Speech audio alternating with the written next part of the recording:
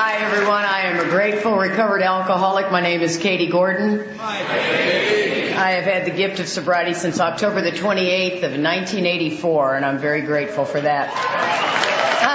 I'm just grateful to be in Canada, if you want to know the truth. First of all, I'd like to just take a quick moment. Does anyone still have an extra seat next to them? You can hold your hand up way high, and you guys in the back, you got to scuttle quick if you want to grab a seat, but that's your shot I'm giving you. I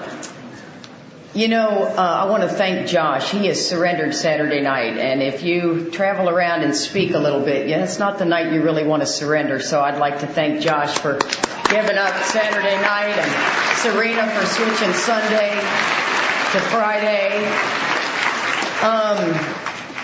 Let me tell you how my weekend has gone.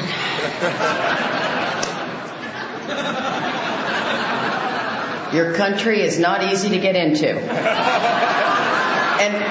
And I'm telling you guys, I feel like I need an extra 15 minutes on the end of my talk because I can't leave your country without telling you what happened to get here.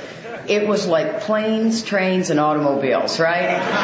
And that's how it originally began. I get my passport, I look at it, it's expired, I've got 2 months, no big deal. I try to do it online. I'm 51 years old, okay? Go ahead. And I always look for that. I work hard at that.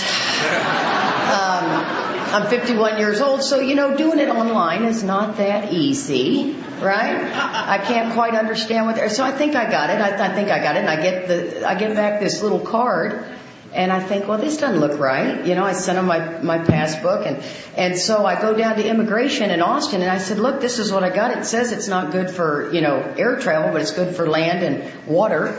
And the kid's name was Cullen, if that lets you know how old he was. And he comes to me and he goes, I think it's okay. I said, Cullen, I think is not going to work. I need to have you tell me you're sure this is going to get me into the country. And I said, and if you're not sure, I need your cell phone number. Because if I'm standing at customs and I can't get in, I'm calling you. And by this point, he's a little nervous. He goes on his computer and comes back. He goes, no, ma'am, I am 100% sure that'll get you in the country. Cullen is wrong. Okay? So I can't even get out of Austin, Texas, right? And that is when you really, really, at that moment when the U.S. Air said, you're not getting on the plane, the language was so unacceptable from me that you do not want General Service Office seeing a videotape of that. You know what I mean? Now, the good news is it wasn't at anybody. It was just in the air. You know what I mean? But everyone knew that down at U.S. Air there was a serious problem. And I am flipping out, and I'm using the big words that, can insult a lot of people.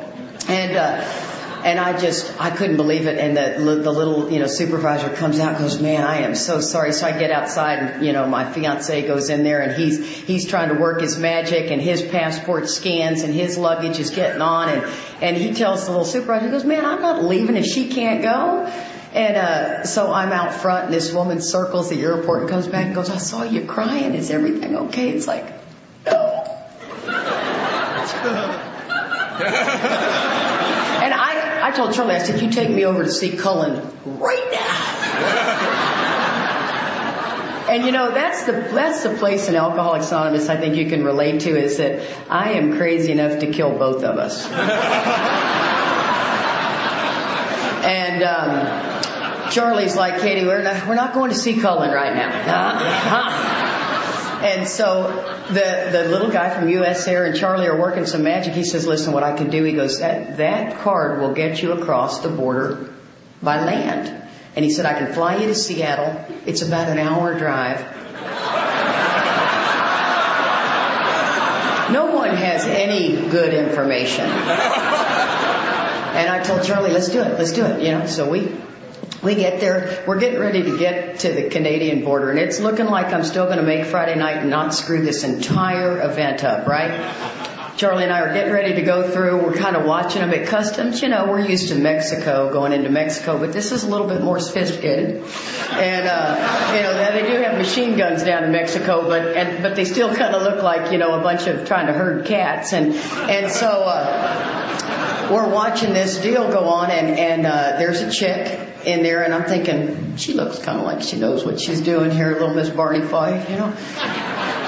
We pull in there, and I'm thinking, fine, this little card's going to get us through. We're all worried about me. You are not going to believe what happened. My fiancé gives her his passport. She pulls it out. She pulls it out of a little leather case, because, you know, he's pretty cool, so he's got it in a little leather case. And she goes, you have a Korean passport with your information glued in there. It's like, what? And I mean, it was swap. It was get out of the car. I'm looking at him going, what the hell do you have a Korean passport for? Jesus. You know, we're worried about, well, the next thing you know, I need to tell you, I mean, he's all but handcuffed. They're reading him his rights. It's a federal offense. He's going to jail. I am not coming into your country again. And I am alcoholic, and I don't know about you, but I don't care. I just want to get here. You know, and so I'm thinking, well, I'll tell you what, I'll get here and I'll ask for an attorney, and while you're in the clink, honey, we'll send you somebody. And oh my God. And let me tell you, they are intimidating there at that border. I mean to tell you, they did they just badger you, and, you know, they're like, empty your pockets, and I got on some, you know, designer jeans with a pockets about that deep. You know, you're like, man, that's it, honey, there ain't nothing in that pocket. You know, the zipper is that long, for God's sakes, you know.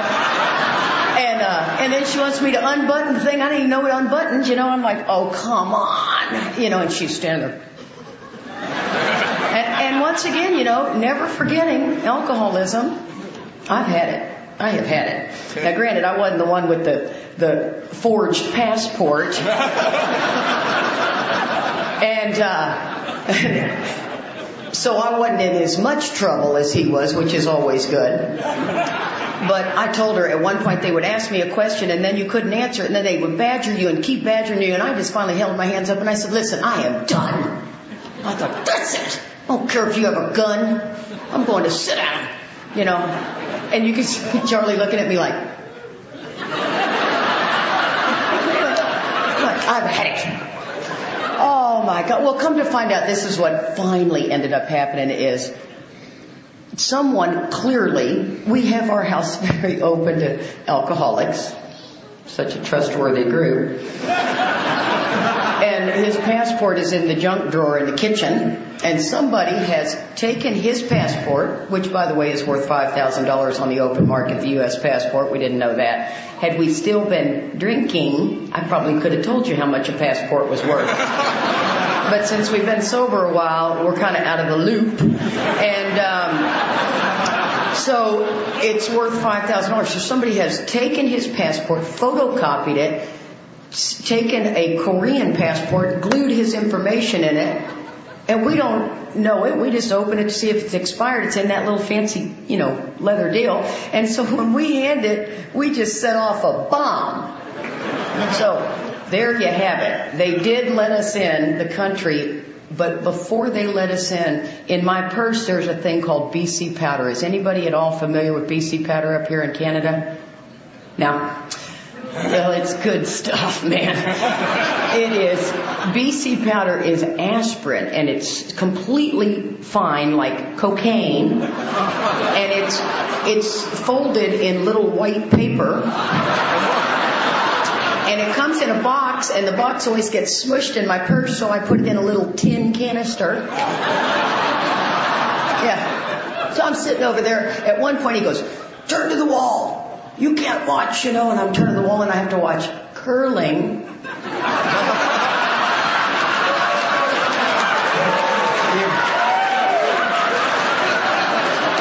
What is up with that sport? I mean, it looks like house cleaning on crack cocaine, you know. It's like, whew. So at one point I thought, this is torture. I cannot watch the curling anymore. the news is right behind me, and I want to watch the woman in California that was in that, Scion flipping everybody out. And so I'm just like, oh, forget it. I'm turned around. He can just arrest me. And so the guy goes, Mary Gordon, which that's the name I never use. I come over there and he goes, what is this? And you know what? When you've been sober 24 years, heck, you could be sober for 2 years. And you're like, aspirin. That is aspirin, buddy. I ain't got nothing. I got nothing. I mean, that feeling, I have crossed the border many times where that would have been him freaking out. And he goes, what do you mean it's aspirin? I said, it's BC powder. I don't know if you have it in your country. Da, da, da. I said, taste it. And he goes, I am not tasting it. So then he gives me, acetaminophen. Well, aspirin's what I call it. I don't know what you call it. But so he Googles BC powder, and sure enough, there it is. Which, by the way, is doggone good stuff. It'll get rid of a headache in 15 minutes. Okay, so that I did pretty good, honey. I did that story in 10 minutes. So I want to thank everyone for being so kind as to allow us to switch. And the reason I can't be the Sunday morning speaker is because we only have a 48-hour pass in your country. Yeah. They want us back at the border at 9 a.m. Had a ball in Canada. Oh, for God's sakes, it's right up against the U.S. I mean, how difficult can that be? Thinking, honey, just distract him and I'll run across real quick. Oh, well, so be thinking about us at 9 o'clock tomorrow when he tries to get across without a passport. They confiscated his illegal Korean passport. Korean. Okay, so back to my life. The 12 steps of Alcoholics Anonymous have gotten me in touch with a God that is crazy in love with Katie. I mean, I just never knew I could have a God that loved me so much. And I'm telling you guys, it blows me away. The longer I'm sober, I get blown away at the level that these 12 steps can bring you to. Now, that was not my experience through my entire 24 years of sobriety. A lot's happened in 24 years. One of the things the book suggests is that I share with you what I was like, what happened, and what I'm like now. And I like to look at that as kind of like what I was like without God in my life and drugs and alcohol. And even before drugs and alcohol, how my life turned out with God in my life. And that's hopefully the journey I'll take you through today. I am someone who has tremendous integrity. I have dignity. That is not what I came in here with. I came in here at 26 years old in 1984, and what led up to before I got sober was basically I was the third born. I was a child of the 50s. Let's hear it for those 50 babies. I have glasses because I can no longer read. I was born in 1958. I was the youngest of three. My brothers and sisters each 2 years older. That's just what you did in the 50s. And it's me, my sister, and my brother. We were pretty much just your upper middle class American family. And my dad was a traveling salesman for Union Carbide. He was an electrical engineer, I think, civil engineer, some sort of an engineer. And my mom was a stay-at-home mom. That's just what they did, right? And, it's interesting. Alcoholism to me happened long before I took the drink. Now, I didn't know that, but looking back on my life, I completely understand that. There were two things I loved to do as a kid. One was to hyperventilate, and the other was Vicks Formula 44, man. I dug both those things. And do I have any hyperventilators in the room? Oh, yeah. And you're proud of it. By God. We would, wrap a towel up and choke you till you passed out. And then when you came to, It's a good test to see who's alcoholic and who's not, because whoever came out of that terrified probably is not one of us. But whoever came out of that went, do it again,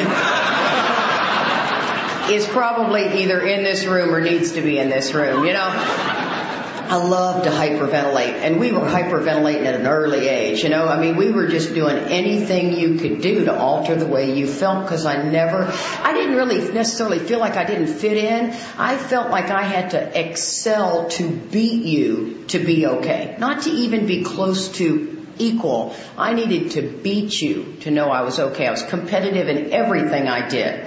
One of the things was in school, I just absolutely hated school. Anyone else hate school? Hated it. Oh, God. I even hated taking my kids to school. The whole concept of school just bugged me. And it's funny because, I'm long past this, I could have gone back to college. I could have done anything. I just had no desire. And what ended up happening is you have to become a pretty good cheater if you hate school. So I became a professional cheater, and in that professional cheating, I took it to levels that you can't even imagine, where you broke back into the school, you left a window unlocked because you could go in there and change the grades, because it wasn't all computer and it's all just a number 2 pencil. And it was really easy. And I was crafty, and I was crafty from early on. And that crafty, I'm telling you, had I set that in the right direction, I really think you'd have Serena up here with a PhD. But, I had that in all the wrong directions, and so I basically cheated through school, which, I don't know about you guys, but when you cheat through school, you learn nothing. And, you don't know the history of Canada, right? I told Johnny, I went, wow, it's a heavy Asian influence here. He goes, well, Katie, back when China did blah, blah, blah. I got nothing. Didn't care about the U.S. history. Really don't care about the China history. The Canadian history. Just a comment. And it's never appealed to me. But then you come into Alcoholics Anonymous, and what do? They go, here's a book. You go, oh, that's not. You got it on tape or anything? I'm not digging a book, man. And one of the things about a book, I thought I had something crawling on me. It's my own scarf. It's like, what is shifting? What is this country about, man? And so they hand you a book. Well, I don't comprehend. I can read, I can write, I can add, but I don't really comprehend. You know what I'm saying? Oh, I know I got a room full of cheaters out there. And so, and then you got your brainiacs, which I don't even relate to, but your cheaters, I'm with you. And so it's one of those things that, you just go, oh my God, somebody goes, well, it's in the book on page such, you're like, and, I couldn't figure out where step 1 was. Remember that? You're like, why don't they have step 3? I'm obviously overlooking step 1. Come on, flip, flip, flip, flip, flip, flip, flip. But, so I'm tooling along, and I've got to get through my drinking. It's really not that, it's long and it's painful, but let's zip through, because a lot more has happened in sobriety than in drinking. So we're tooling along, and, I'm the youngest of 3, and so, and we're a pretty fun family. My dad was an ex-professional football player. He played for the, Steelers, and then before he went into, Union Carbide and worked in the steel industry, and so my mother gets sick, right? And I don't know, you guys that were born in the 50s and the 40s know that, you couldn't go into the hospitals back in the day. And my dad says, your mom is really sick. And we're thinking, what? She seems fine to me. And we go up to the hospital. It's really uncomfortable, and a lot of whispering. Kids weren't allowed in the hospitals back then. And we go see her in this room, and it looks bad. And when you got a stay-at-home mom, and you're middle upper America, everything's not looking really good. And so we say, we talk to her, and then we leave. And the next morning, my dad comes in and says, your mom died last night. And yeah, it was tragic. I was 9, Liz was 10, Mike was 12. And you couldn't tell me that's why I drank. If you went through the pain of losing your parent in that deal, as a kid, you drink too. And that's really, for the longest time, I thought that's why I drank. Had no idea I was alcoholic. No idea. And of course I did, tremendous amount of outside issues. And I'm very respectful of singleness of purpose, in Alcoholics Anonymous. And I think if you're not looking to the traditions, and if you are, more power to you. We got to keep this thing alive for our kids, right? And singleness of purpose is huge. And, it's not out of disrespect, it's out of respect. And when I was early in sobriety, I didn't have much respect for singleness of purpose. I thought it was ridiculous. And now I'm an old timer and I'm the one preaching singleness of purpose. So go figure. So my mother ends up passing away, and we're all devastated. And my dad, basically has this big party. And the next thing you know, guys, in 6 weeks, he gets married. Oh, I know, bless his heart, he was one of us, and he was really doing the best he could, and he moves this woman in with her 2 kids, and they last a weekend. That's it. They're in, they're out. It was all good with me. I didn't like the kids anyway. So it was like, well, then 3 months later, in comes this hot chick, and he marries her. And we're thinking, Now, in between there, we end up having 6 live-in housekeepers. And she lasts like 2 months, and she's gone. And then another one comes in, and she's got 2 kids, and she ends up lasting. But so in an 18-month period, my dad married 3 times and had 6 live-in housekeepers because he was a traveling salesman. And, that'll make you drink. And so once again, and we're in the 60s now, man. It's all about drinking and outside issues and the whole 9 yards, right? And so I am digging drinking. The first time I took a drink, we called it a depth charge. And it was, behind my dad's bar, lots of drinking in my family. You just poured all the liquor in one glass and then handed it to Katie, and Katie drank it, and I loved it. And I knew the first time I drank, I was going to do a lot of that. A lot of this, man. That feeling is great. Well, it's hard to get liquor when you're underage. It's hard to get liquor when you're 12. Right? Even though the drinking law in Texas was 18, it was not easy. So how did you get liquor? You sat in front of the 7-Eleven and you waited for the sickest man to come, and you asked him to buy you some. Come on, you women know the guy. The creep. And the creep is in the room right now. I know you're in the room. Oh, yeah. And the creep went in and bought the liquor for the young girls, and then kind of came out.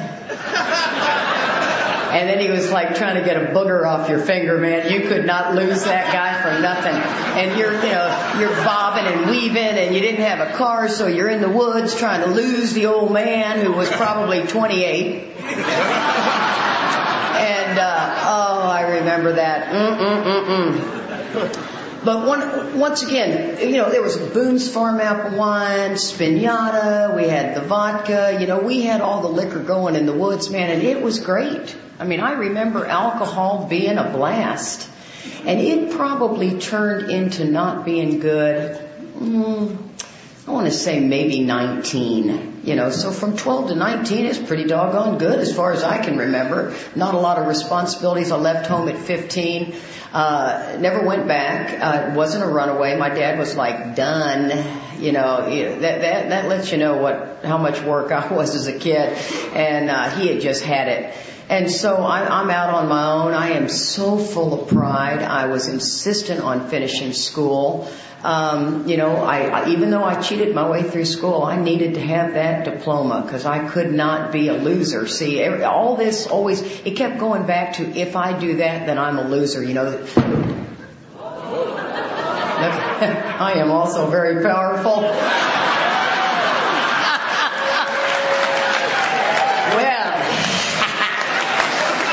Turn on the music. We can do this in the dark. Yes, you can still see me.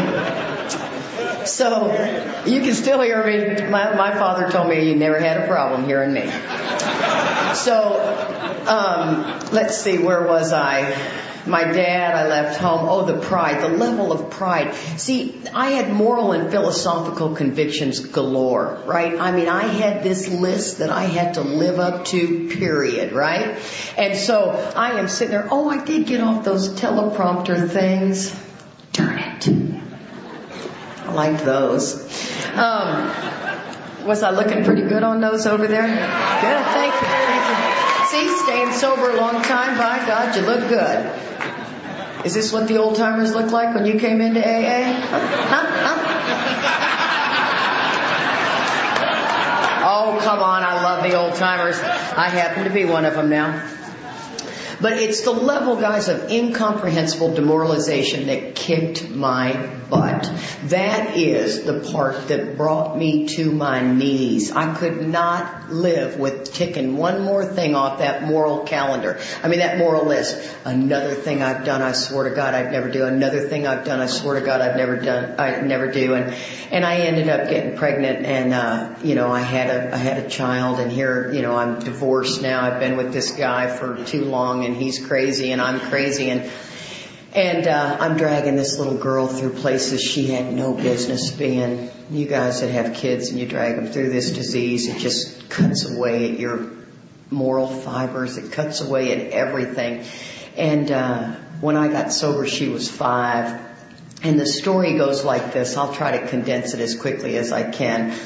I'm tooling along. I am so burning it at both ends. Oh, there we go. I am so, see there? Yep. I am burning it down at both ends, right? I need something so bad. I'm so grateful. We have a thing in the United States called Child Protective Services. I know you have something like that here. And I am so grateful that they did not take my child away. However, had they taken my child away, something still would have gotten my attention. And so I'm dragging poor little April all through this stuff, and I get this buddy of mine calls me. Now, I've heard of AA twice. And keep in mind, AA is not happening. You know what I'm saying? Today, isn't it all over? Everywhere, treatment and do this, and are you suffering from depression and sad. That was not the commercials 24 years ago. There was no Cialis and Viagra and all the... I think the solution to the Viagra problem is those two people need to get in the same bathtub. Have you ever seen that? It's like, well, just get in the same tub. The plumbing will work. But you'd have to know the commercial to get my point there. Maybe a United States commercial. So I've got this... I've never been a blackout drinker, right? That was not my drinking career. You do not have to be, in order to be an alcoholic, you do not have to be a blackout drinker. You do not have to have lost everything. You don't have to have lived in your car. You don't have to have lost your teeth for alcoholism. Now, you can go there, and it'll take you there. It's almost a guaranteed ticket. But that was not as far down as I went. So my buddy calls me. I've heard of Alcoholics Anonymous twice. And he calls me and he says, hey, Katie, there's a big speaker coming into Austin, Texas for an AA convention. And I was wondering if I could stay at your house. And keep in mind, this guy and I did, we rolled in the hay a lot, right? It was the 80s. It was fairly safe back then. It's not like it is today. And another thing to be grateful for 24 years. And so he says, I'm bringing a buddy of mine with me. And I'm thinking, well, okay, I got this chick staying here, maybe we could hook them up, whatever. And I said, but listen, I don't really want to hear about your AA world. I don't want to hear about anything. I am fine. And it was Halloween weekend, and Tina Turner was just super hot back then. Remember her in the 80s with the gold hair and the fishnets and what kind of a dress like this that I have on today. And she was my hero. She was just that strong woman. And so I'm going to be Tina Turner at this party that I'm clearly going to find a man at that is going to save my life, because that's what I think is going to fix me. I know the women completely know what I'm talking about, and you guys are going, I'll take the ticket today. That's right. I'll go in it today. So I'm getting ready for this party. Tony knocks on the door. He comes in, and I'm giving him a hug, and I'm looking at his buddy Joe, and I'm thinking, wow. Cute. And then all of a sudden, that alcoholic mind, of course, looking back, I'm thinking, great, I'm setting him up with this girl that's staying at my house, and then, you just spin out of control. That alcoholic thinking, that level of self-centeredness is shocking to the rest of the world. Shocking. It's shocking to us in AA when we get to watch it, right? And so I'm giving, Tony a hug, and I'm realizing, man, I dig this guy. And so we end up going and playing together, Tony and I and Joe, and we have a great day. And all of a sudden I realize, my God, I can't drink around them because, they're alcoholic. And I guess, they might grab my beer, and that would really be bad. And then I'd be responsible for them drinking. And, that's what I thought about AA. I thought AA was the winos, the bottom of the bottom of the bottom of the barrel. And so that evening I get ready to go to my party. My hair is gold. It's, God dang, I look good. And, I got a picture of me. I don't keep it out because that's not necessary, but I do have a picture and all my stuff. And so I'm getting ready to leave, and the boys are going to go hear Bobby speak somewhere. And my car breaks down, because every drunk's car breaks down. Right before the big moment. It's got to break down, and it's raining. And I get out of my car 2 blocks away. I walk in the house. I absolutely cannot believe it. It's Halloween weekend. It's in the 80s. Everybody's not really dressing up back then. And I come in, and the boys go, well, what happened? And I said, my car broke down. And they go out there and they drive, walk 2 blocks, look at it, and go, man, it's not going anywhere. It's like, that's just great. And this is when the drinking was quit working a long time ago, so I'm angry all the time. You with me? Yeah, I'm angry all the time. So they said, come here, Bonnie Raitt, man. We're going to go down to Antone's after we hear Bob, blah, blah, blah. I'm like, oh, yeah, great. I got this party. I'm supposed to meet the man of my dreams. This is all really working out well. So we take my girlfriend with me, who's making out with this Joe guy, who I think is incredibly hot. And I'm stuck with my buddy, Tony. Come on, you can go back to that same evening, yes?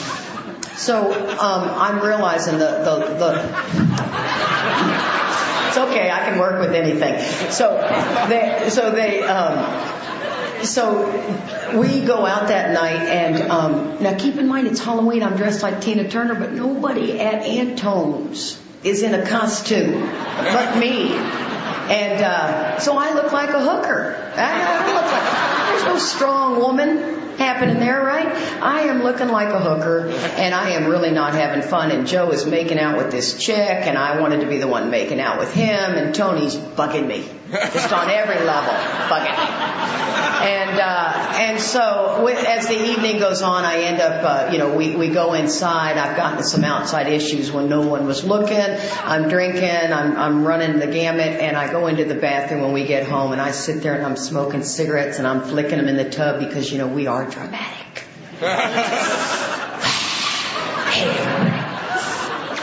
Nobody understands my pain.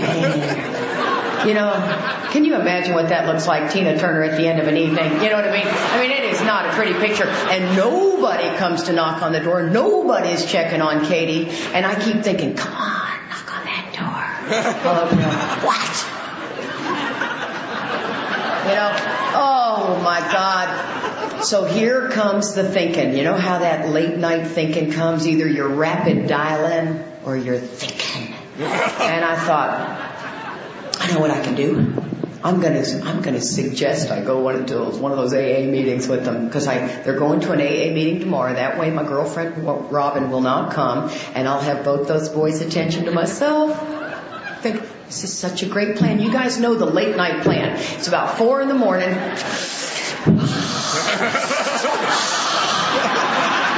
And I think, what a good idea. So I go in there and I wake Tony up and I go, Tony, I think I've got a drinking problem. And he goes, what? And he looks at me and he goes, let me go get Joe. I'm going, oh my God, I could not have written a script any better. This is perfect. Both of them. So they're both just asking me questions, and I'm like, and we go for about 2 hours till about 6 in the morning, and now keep in mind I'm 26 and they're 28 and 30. You got it? It's just young and alive. And so so that we're going to a meeting, right? Well, I don't really get a lot of sleep because I've got a lot of outside issues happening. Right? And I am humming. And so the meeting is at 9 a.m. and I kind of vaguely remember closing my eyes, but you don't go to sleep for hours, right? And so I think I may have dozed off for 20, 30 minutes. And then they go, come on, we're going to the meeting. So I jump up, I get ready, which means throw on clothes. And you go to the meeting, and I looked at one point at my hair, and it was gold, and it was like bent. And I was looking bad. I had a lot of makeup on for Tina Turner, a lot of black eye stuff, and it was not pretty.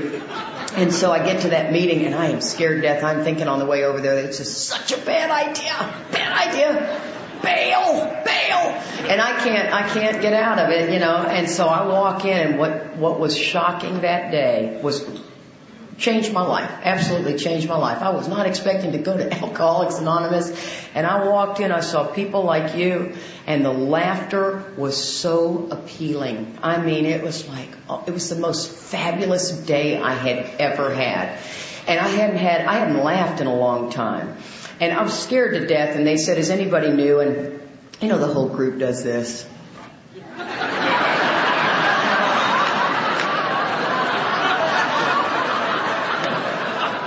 And, it was like, wow, they're pretty insightful. You ever seen the new guy? I sort of... Looks like their head's going to blow off. And they so think no one's looking. I love the guy who's been up all night, who goes in the store and is not the total low bottom drunk. He's kind of, and you're like going, oh dude. You're like, oh, the sound of the birds. Oh, and by the way, the Border Patrol does not like being called dude. I heard Charlie call him dude like 3 times, and I swear he goes, my name is Officer Duffy. I thought, honey, stop calling him dude. It's clearly not digging the dude. And keep your hands out of your pockets. Oh my God, we have told... See, I am just electrifying up here, am I not? I swear. No, thank you. Okay. You're giving me another 20 minutes for all this lighting problem. So okay, so there we go. Okay, who's ever touching the button, he says, stop it. Okay, so I come into AA. Well, let me fast forward real quick. That Joe guy that was so cute? We got married. Yeah. I told Charlie, I am such a convincing woman. I am telling you, and it really works against me a lot of times. But Joe was 6 years sober, and he was Mr. AA. He'd come out of the Pacific Group in California. He was, all about service, all about the big book. And he scooped me up, and here I was 10 minutes sober. This is not a good plan for somebody with 6 years who's working a great AA program. They're going, bad idea. And I'm thinking, I said, it is a great idea. Let's just keep going forth. Come on, we can do this. And so he taught me Alcoholics Anonymous like you wouldn't believe. He taught me everything. I was chairing the Chrysanthemum Conference by 2 years. I was sponsoring. I was busting my butt through those steps. He would read me the big book because once again, I read, but I just didn't comprehend well. And so he would read it. He would explain it. I got a sponsor. I was active in AA.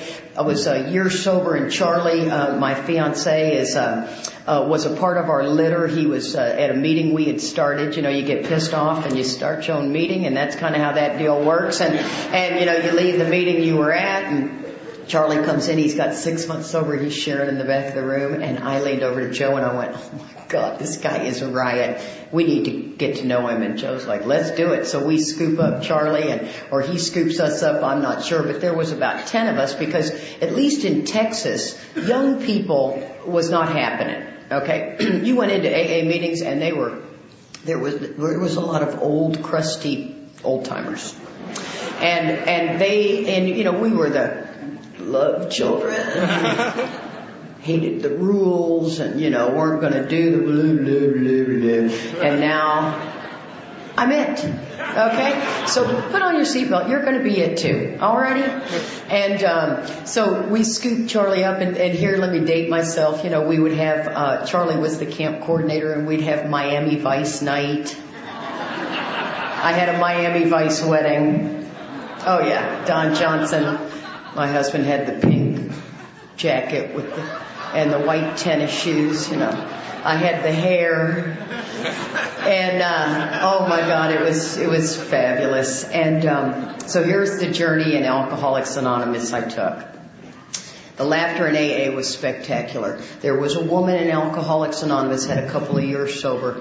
Before Joe and I, actually got together, there was a 3-week period. Any of you guys know that that's a tough time for somebody to stay sober, right? This is not where I plan to come. This is not what I plan to do, but I'm going to give it a shot. In order for that guy to pay attention to me, I got to stay sober. Well, if you're an alcoholic like I am, that ain't going to make you stay sober. After day 1.5, I'm getting really itchy, thinking this is a bad idea. He's gone back to Huntsville, Texas. And this girl on day 1 took my phone number. And this is my personal experience. If you see a new guy in AA, you take their number. Give them your number. Odds of them calling you slim. Come on. But why should they have to call you? Because they're ready? How many of y'all were couldn't wait to pick up the phone and call a stranger? Hey man, yeah, listen, I'm drinking in about 8 minutes. Or you're already drinking and you're lying. And so, this chick called me like crazy. I'm a big fan of that. I'm a big fan of a lot of things. I'm a big fan of the next time you go to your AA meeting that you've been going to forever, you look for that one person who's sitting all by themselves. I prefer the boys stick with the boys and the girls stick with the girls. Yes? Yeah, That'll just piss off a lot of people, and that's good. Write a little inventory and see your part in it. And so here's the deal. What I think is, you sit there and you look around the rooms and you see that one person sitting off there. You don't go meet with your friends and have your coffee yet and all that. And all of a sudden you scoop up that little person and you visit with them. And it's unbelievable what will happen, because that's the purpose of that meeting. Right? That meeting is there for you to find that person sitting by themselves. Well, this chick, Michelle, changed my life. And that, bless her heart, she didn't stay sober. As a matter of fact, she's got 2 years sober and I have 24. So she went back out for 20 years. Yeah, God bless her. Every time I see her, we get goosebumps. There's the light. These guys are following my cue notes back there. Great. And so, the obsession to drink was gone in about 90 days. I'm busting my butt through the steps. I still firmly believe you ought to work your butt off and get through those steps fast. For God's sakes, we want you to have a spiritual awakening. Don't be sitting on those steps for long. It's these people who go, in the first step with, I'd like for you to write everything you're powerless over. And the book tells you won't be able to remember a week or a month ago the pain and suffering, so ain't gonna happen. You know what I mean? That's my own opinion, and I got a lot of them. And so one of the things is I was taught to bust your butt, get through those steps as fast as you can. Well, the obsession's gone at 90 days, and God dang it, guys, life gets good. I mean, good. A lot of people had that experience. Yeah, you got blessing after blessing after blessing. My business takes off. We have another baby. Joe's able to adopt April. We're married. We got the little picket fence. We got everything we want. And you know what happens? Don't even know it. All of a sudden I go, man, hey guys, hey, thanks. Appreciate it. Thank you. I got my life back. So good luck. Well, Katie, aren't you going to be? No, I don't need to do that anymore. So, and Joe said, you know what we need, Katie? We need Jesus.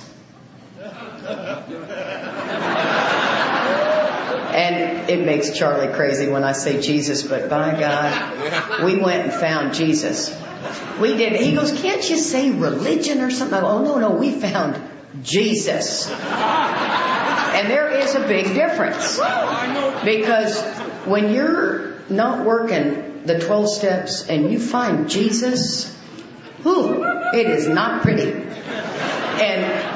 And so some people can do both of them together, and it really is appealing for some, or, whatever it is, Hinduism, Buddhism, whatever religion you choose to find, as long as you keep your 12 steps alive. Well, we didn't. We just found Jesus. And I have pictures of Joe and I, and we look almost Amish.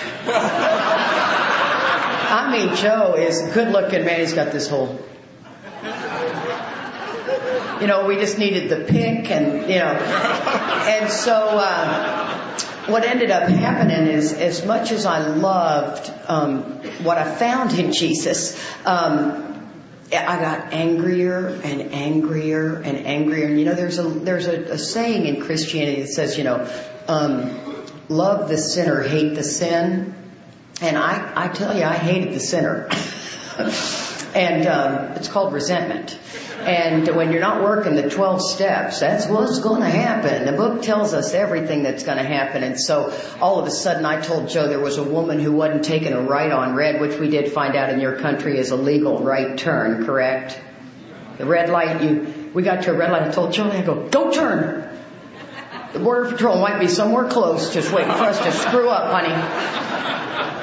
He's like, well, I think I can turn. I go for it. Come on, just haul ass.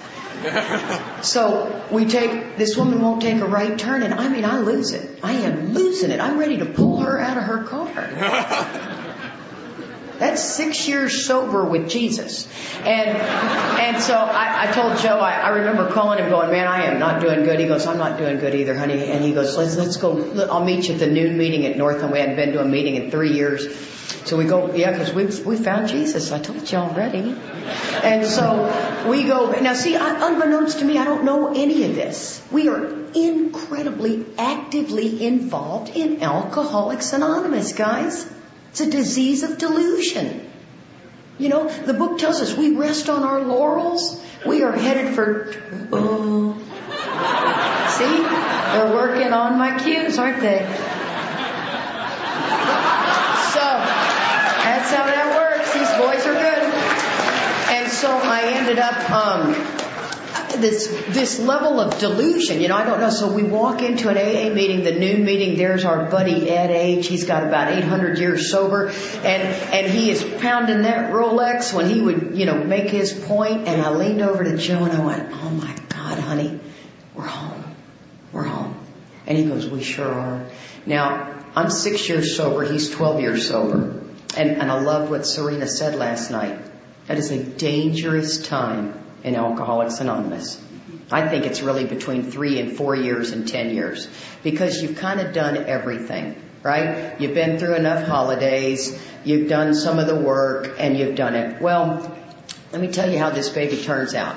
Little do we know at that point what we've got is meeting-based sobriety. Are you familiar with that term? That means I don't know where my big book is, and I really don't have a sponsor. But I go to a meeting about every day, and I get relief. I don't get freedom. I get relief. And I get relief until I get to the next meeting. Now, once again, I don't know this is happening. I've worked your hinky 12 steps, and I don't really need them. I just need to kind of sit in this meeting. Well, I find the sickest meeting, because that's what you need to do too. If you're not going to do the work, you really have to find a meeting where nobody's doing the work. Because when somebody comes in that is doing the work, they're bugging you. And then they have all these suggestions for you, right? So I find the sickest group, as a matter of fact, we were a group that we really preferred to not even read out of the big book. Yeah. And they're still going strong. But I just kind of stay away, because I'm not the person to bring that message back. You know what I'm saying? You guys can go take the message to him. And so I'm sitting there, and I have not got a clue that I am in untreated alcoholism. Now, granted, you can call it what you want. You can call it dry, but I think dry does not give it the power it needs. You know, dry to me kind of is like a bit of a headache. I am in untreated alcoholism. I suffer from a disease. Man, this scarf keeps moving and freaking me out. I suffer from a disease. So doesn't dry sound almost too flippant? Yeah, I'm untreated alcoholism. And I think it is really, really serious in this program of Alcoholics Anonymous. I think there are a lot of people suffering from untreated alcoholism and don't know it. And so I'm going to give you a couple of tips of what it looks like. And here's the deal. To carry the message to the person who's been around a while, doesn't have a clue they're in untreated alcoholism, you got to be very careful. Because the last thing I want to do is piss you off. Because see, if you're in untreated alcoholism, you're not working the steps, so you're just mad. Right? If you're in untreated alcoholism and you're working the steps, well, you wouldn't be. If you're in AA and you get mad at me, you do an inventory and your sponsor shows you your part. Right? Not me. Because I'm not the problem. Are you following me? At least my sponsor does not ever say, you know what, Katie, that person is an idiot. Does your sponsor ever say that? Oh, no. My sponsor goes, well, let's look at your part. Here we go again. Let's look at my part. Let's look at my part. And sometimes I think I sell the story so well that one day she's going to go, well, that person is an idiot. Never once. So I'm doing along untreated alcoholism. I get a sponsor, so you people get off my back when I go to another meeting, and they go, well, do you have a sponsor? Absolutely. I don't use her, but I have her. I don't know where my big book is. That's another tip. If you haven't read your big book in the last month. So, oh yeah, there's lots. See, this is when the crowd stops laughing. Oh yeah, all of a sudden she was so funny with that light thing, and now not really digging her anymore. And it's the price I have to pay for delivering this message. And then they leave. That's the other thing that happens. So, no, I'm kidding.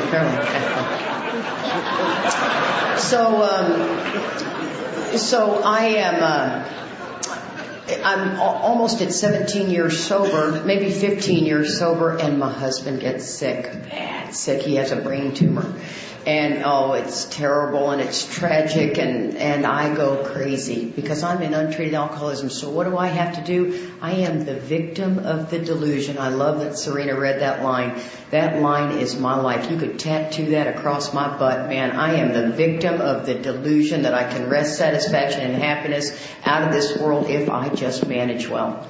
My husband is sick. Back the heck up, you AA people. Of course I can't sponsor anybody. Don't you see what's going on in my life? I must take charge here. And I'm starting to work like a fiend. I start to have anxiety attacks because I'm restless, irritable, and discontented, right? I got the malady all over me. This is another tip too. If you ever are defending that you're not going to drink today, well, I mean, I'm not going to drink. That almost sounds like I have a choice in the matter, doesn't it? Book tells me I don't have a choice, right? I've lost the power of choice and drink. So that statement is, I don't normally say that statement if I'm working a spiritual program, right? So you see how these things start. And so Joe gets sick. He's got this big old brain tumor. Oh, it's terrible. He's gonna live. We don't know how long. Yada, yada, yada, yada, yada. It goes on for some time, and he dies. And I'm 20 years into a marriage with a man that I can't even believe he dies. I lean heavily on Charlie. Charlie's been my best friend for 24 years. He's been like a brother to me. And now we are engaged, so there has to be a little bit of storytelling here. We are like brother and sister, so I don't want to get too Oklahoma crazy on you here. We are from Texas, so I know that may happen in Texas, but not in my neck of the woods. And so We are.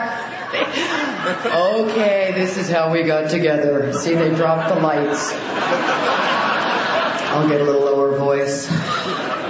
So I'm leaning heavily on Charlie, and he's in untreated alcoholism, I'm in untreated alcoholism, and I tell him, I said, the monkey's on my back, the compulsion to use again has come back, right? I'm ready to drink, and I'm using a lot of ego and pride to keep that back down.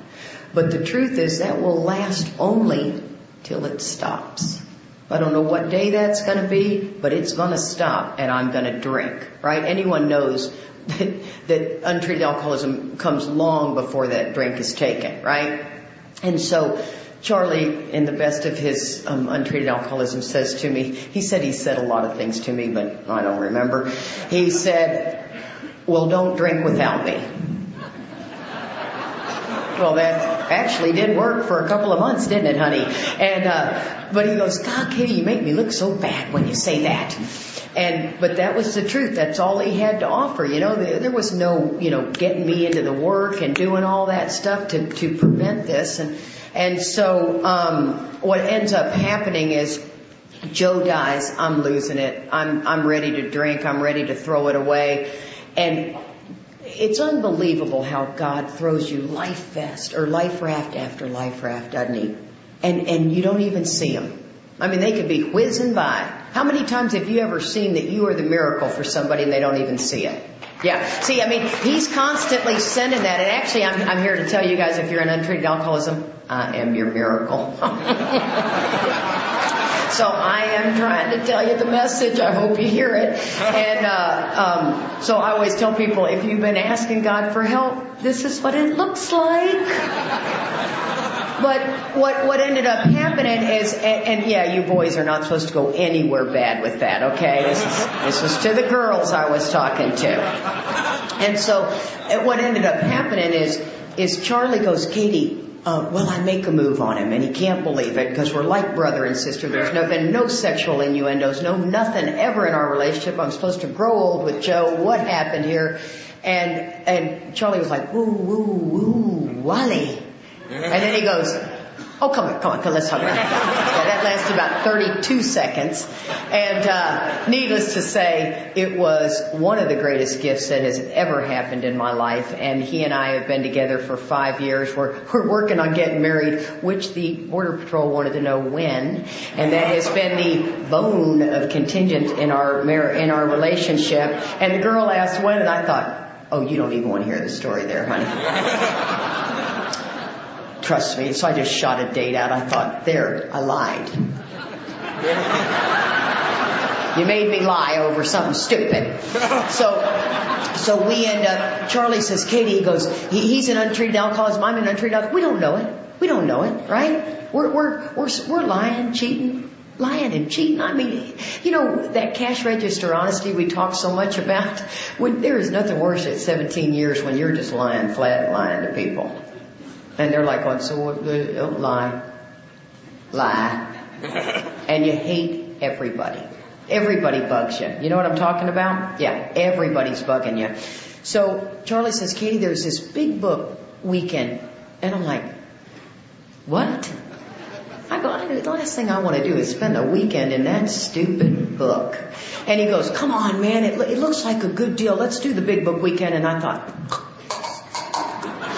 And so we go to this big book weekend outside of Dallas, and Mark H. is there with another guy. And Mark H. is a good friend of ours and Charlie's sponsor. And now everything's evolved. You talk about God putting his hand in there. Like I said, those little miracles. I mean, he's just guiding Charlie and I, and we're taking the bait and we're swimming downstream. You know what I mean? And so, we're sitting in that meeting, and it's a 3-day meeting, and all Mark talks about is the disciplines of 10, 11, and 12, the disciplines of 10, 11, and 12, and you're like, la, la, la, la. I looked over at Charlie, I go, tell him to shut up. Man, there's no disciplines, there's no nothing. I mean, all I'm doing, if I'm lucky, is opening one of those little 24-hour meditation books at the red light. You know what I mean? I mean, that's the extent of my prayer and meditation.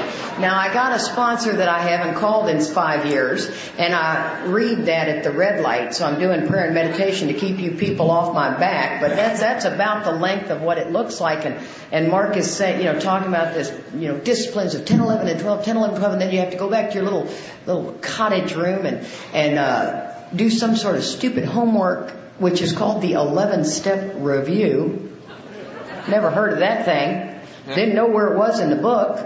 And Charlie's over there, diligently, because he's so much of a people pleaser. He's got to do the work. And he goes, aren't you going to do your homework? And I'm like, I am not doing my homework. That's stupid. And that was at 17 years sober. And when God had to really chisel at me, I was not eagerly looking for the 12 steps of Alcoholics Anonymous to fix me because I've already done them. Anybody said that before? I've already done your hinky little steps. I know what they do. Blah, blah, blah. Well, here we go. Put your seatbelt on, folks, because from this point on, my life gets rocketed into a dimension I didn't even know was available. And here's how it goes. On page 20, it says, our very lives as ex-problem drinkers depends upon our constant thought of others and how we may help meet their needs. What? Page 20? You sure that's not around like 96? So at page 20, you want me to constantly think of others? Well, the whole book is about others. The other thing Serena said Friday night that I thought was so spectacular is on page 62, the book takes a hard turn.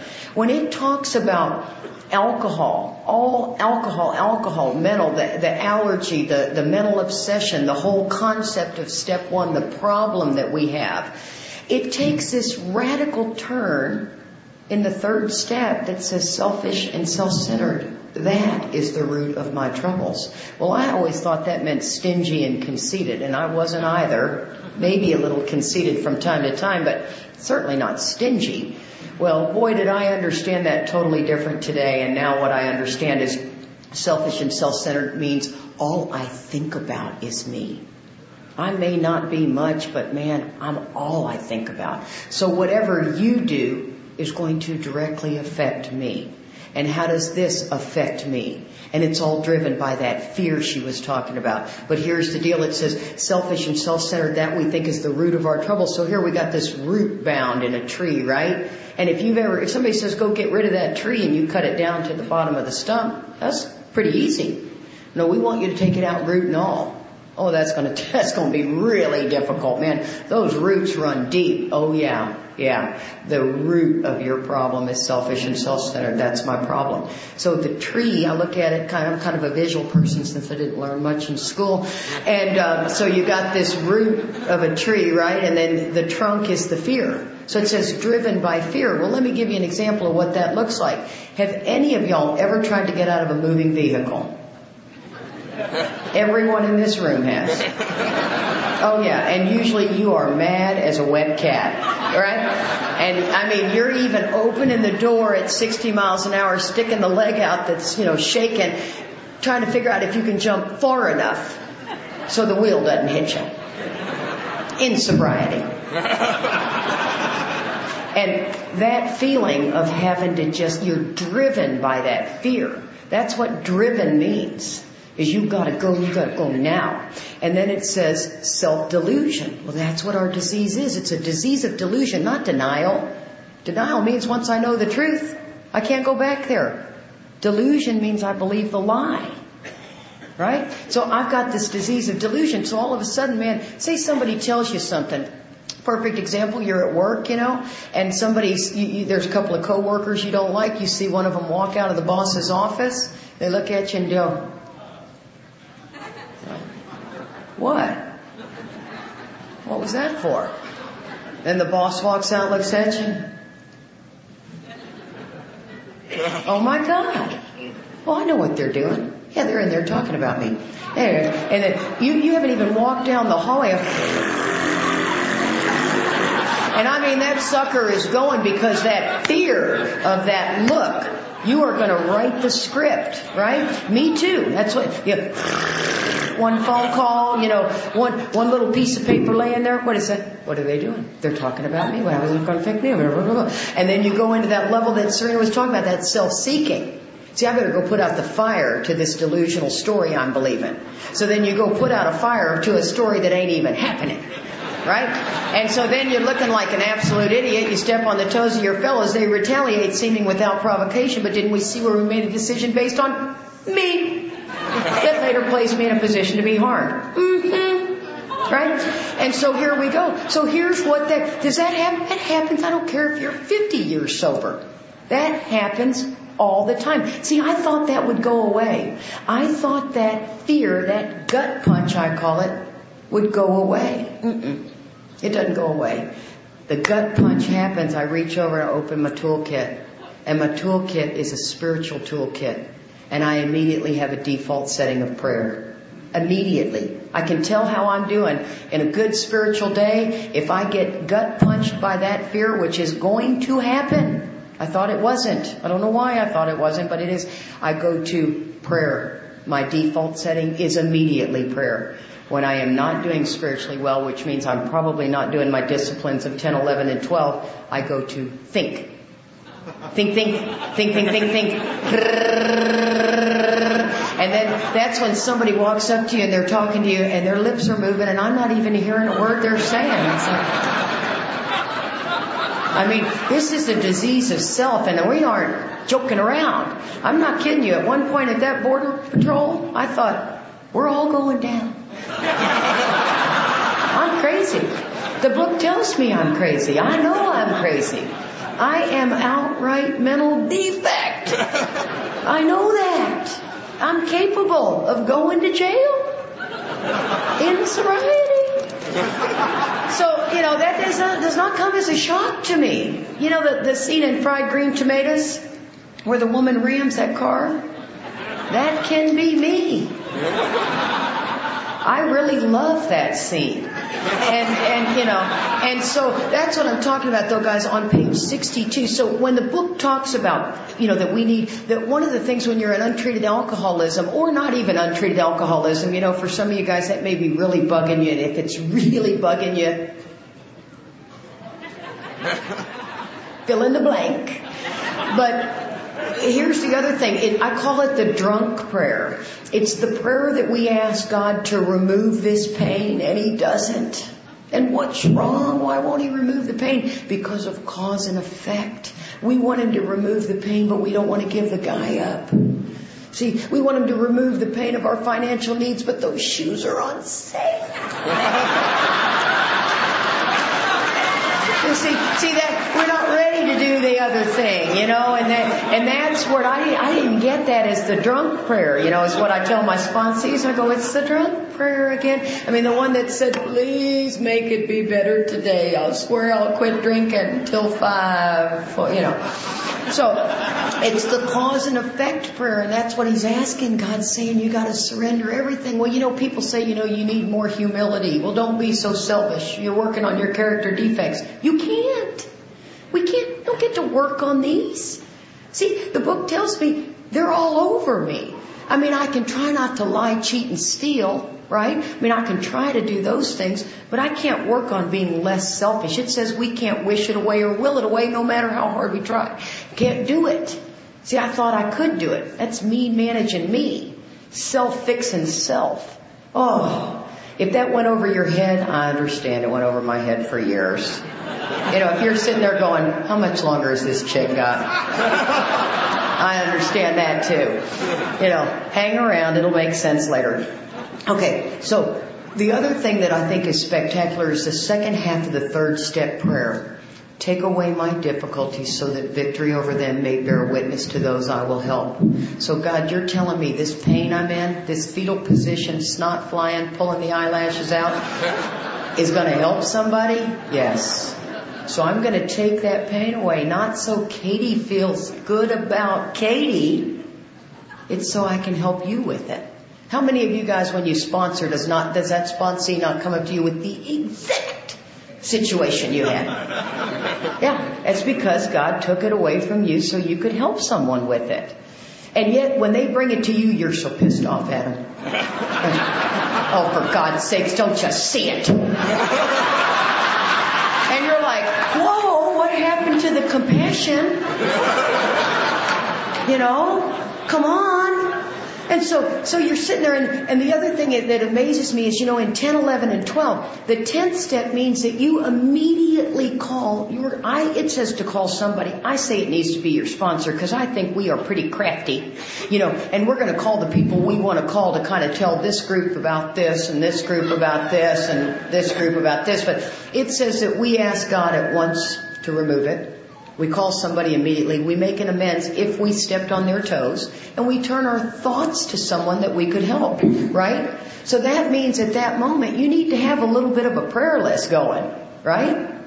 Absolutely. So there's plenty of people that are hurting out there. I mean, I'll text somebody. If somebody comes up to me and says, my brother Mike can't get sober, I text all my sponsees and go, we need to be praying for a guy named Mike. Just do it. Okay? And what that means is when they're doing a 10th step, which you will do every day, yeah? When it says, when these crop up, you know it by heart? What's cropping up? Selfishness, dishonesty, resentment, and fear. Well, that's my day. I mean, I don't know. That's what I got cropping up. Right? And I mean, I am 24 years sober. I am knee deep in Alcoholics Anonymous. I sponsor 20 people. I go out to a treatment center every Thursday, bringing steps 1, 2, and 3. Charlie and I do a big book study on Tuesday nights that has 175 people at it. We had a big book weekend that had 250 people in it. You sponsored 20 women. You darn sure better keep them in the work, or you're going to be a armchair therapist, you know what I'm saying? And, there's nothing about this life coach, this cheerleader, my job is to take you through these 12 steps to get you in touch with a power that can solve your problem. God says in the second step, it says there are terms, in the third step, the terms we make are to stay close to Him and perform His work well. It doesn't say anything in there about getting a better job. It doesn't say anything. Yeah, should we go out and apply for a job? Oh, absolutely. Don't sit on the couch at the AA club all day long. Of course, get your lazy butt up and go get a job. But, you stay close to Him, perform His work well, which means you do 4 through 9, which means you're clearing away that debris, right? You got a whole river of debris. I got 5 more minutes, by the way. I am keeping an eye on this clock. Okay, you got this whole river, right? And these logs are going through it. You got all sorts of stuff, and you look over at my river, and it's pretty doggone clear. Periodically, a log goes by, and you go, Katie, I want what you got. I go, well, we're going to have to clear out that debris. Because in order for you to stay close to Him, you've got to be unblocked so the sunlight of the Spirit can come through, right? And so that means 4 through 9. That's the action. That's the action step. So it's like a flashlight. You put your hand over it, it blocks it, you move it, there's the sunlight of the Spirit, man. Get your butt right in that 4th step. You got 2 weeks if you're working with me, and that's it. And you could really do it in 2 hours, for God's sakes. But, you give them 2 weeks, they're going to do it in the last 2 hours anyway of the 2 weeks, And so you do the inventory work with them, right? You start unblocking them. You make 6 and 7 powerful. You explain as a good sponsor straight out of the book what that hour is supposed to look like, man. You got to go through those whole steps. You got to believe that you got a disease, that you got a physical allergy and a mental obsession, blah, blah, blah. We're talking the 3rd step. You got to go 60 to 63 with them. That's going to take a full hour. And you take that hour in 6 and 7, that nonsense of just reading 6 and 7. That's not going to make a bit of sense to anybody. The 5th step is running back through those questions that it asked you in the book. Then you start the amends process. That process takes an entire lifetime. Yes? You don't get to just walk away from those ones that you started in the beginning, right? The ones that kind of were the flamethrower at your butt. And you got to go, it says make all. That means I got to go back and find those teachers and all those people. And then when it talks about the 10th step, that's that, doing that deal. And the 10th step is a daily deal you have to do. And the 11th step is twofold, right? The 11th step is an evening review. The book tells you clearly that you're going to review to be sure you did the 10th step. Well, I don't know about you guys. I wasn't doing anything.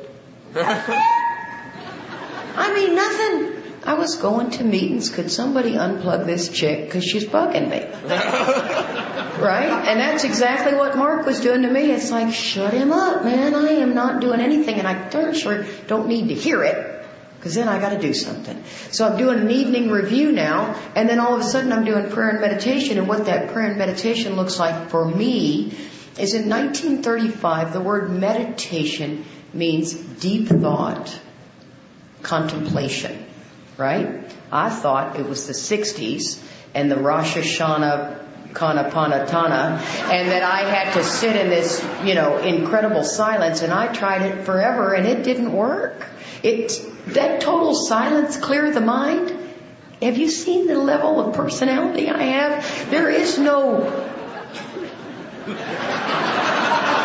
It's not gonna happen. I've tried forever. It made me angry. I couldn't get there. I went and did the 30-minute meditation. I'm thinking about knitting, grocery shopping. I mean, it was like all sorts of things flying. And people go, you just need to calm your mind. Well, I can't.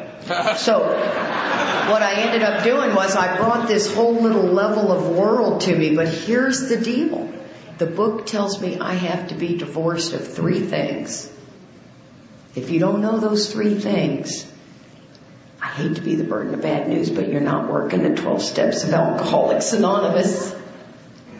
It says you must be divorced from self-pity, dishonest, and self-seeking motives. First thing in the morning, you know why? What's the first thing that happens when you open your eyes in the morning? You are not clicking your heels. Don't you lie to me. You so are not clicking your heels. You're like going, oh, what time is it? Oh my God. Go make the coffee. Then you start thinking about 3 weeks ago and that idiot, what they said. And then you go, oh my God, and it's Easter, so I got to go see my mother. And then, see what I'm saying? And so it says that you've got to divorce yourself from those things. And then the last part of the terms you make is to stay close to Him, right? Perform His work well, which means you're doing the 12th step. You have to have had a spiritual awakening to do the 12th step. That's all the requirement we're asking, right? And here's the deal, guys, and I'll wrap it up. Thank you again to Josh for surrendering Saturday night. That was not easy to do, and I really appreciate that. I'll be leaving your country at 9 a.m. in the morning, I swear to God. And I really want you to think about us, because we'll be crossing with no passport for my Korean husband.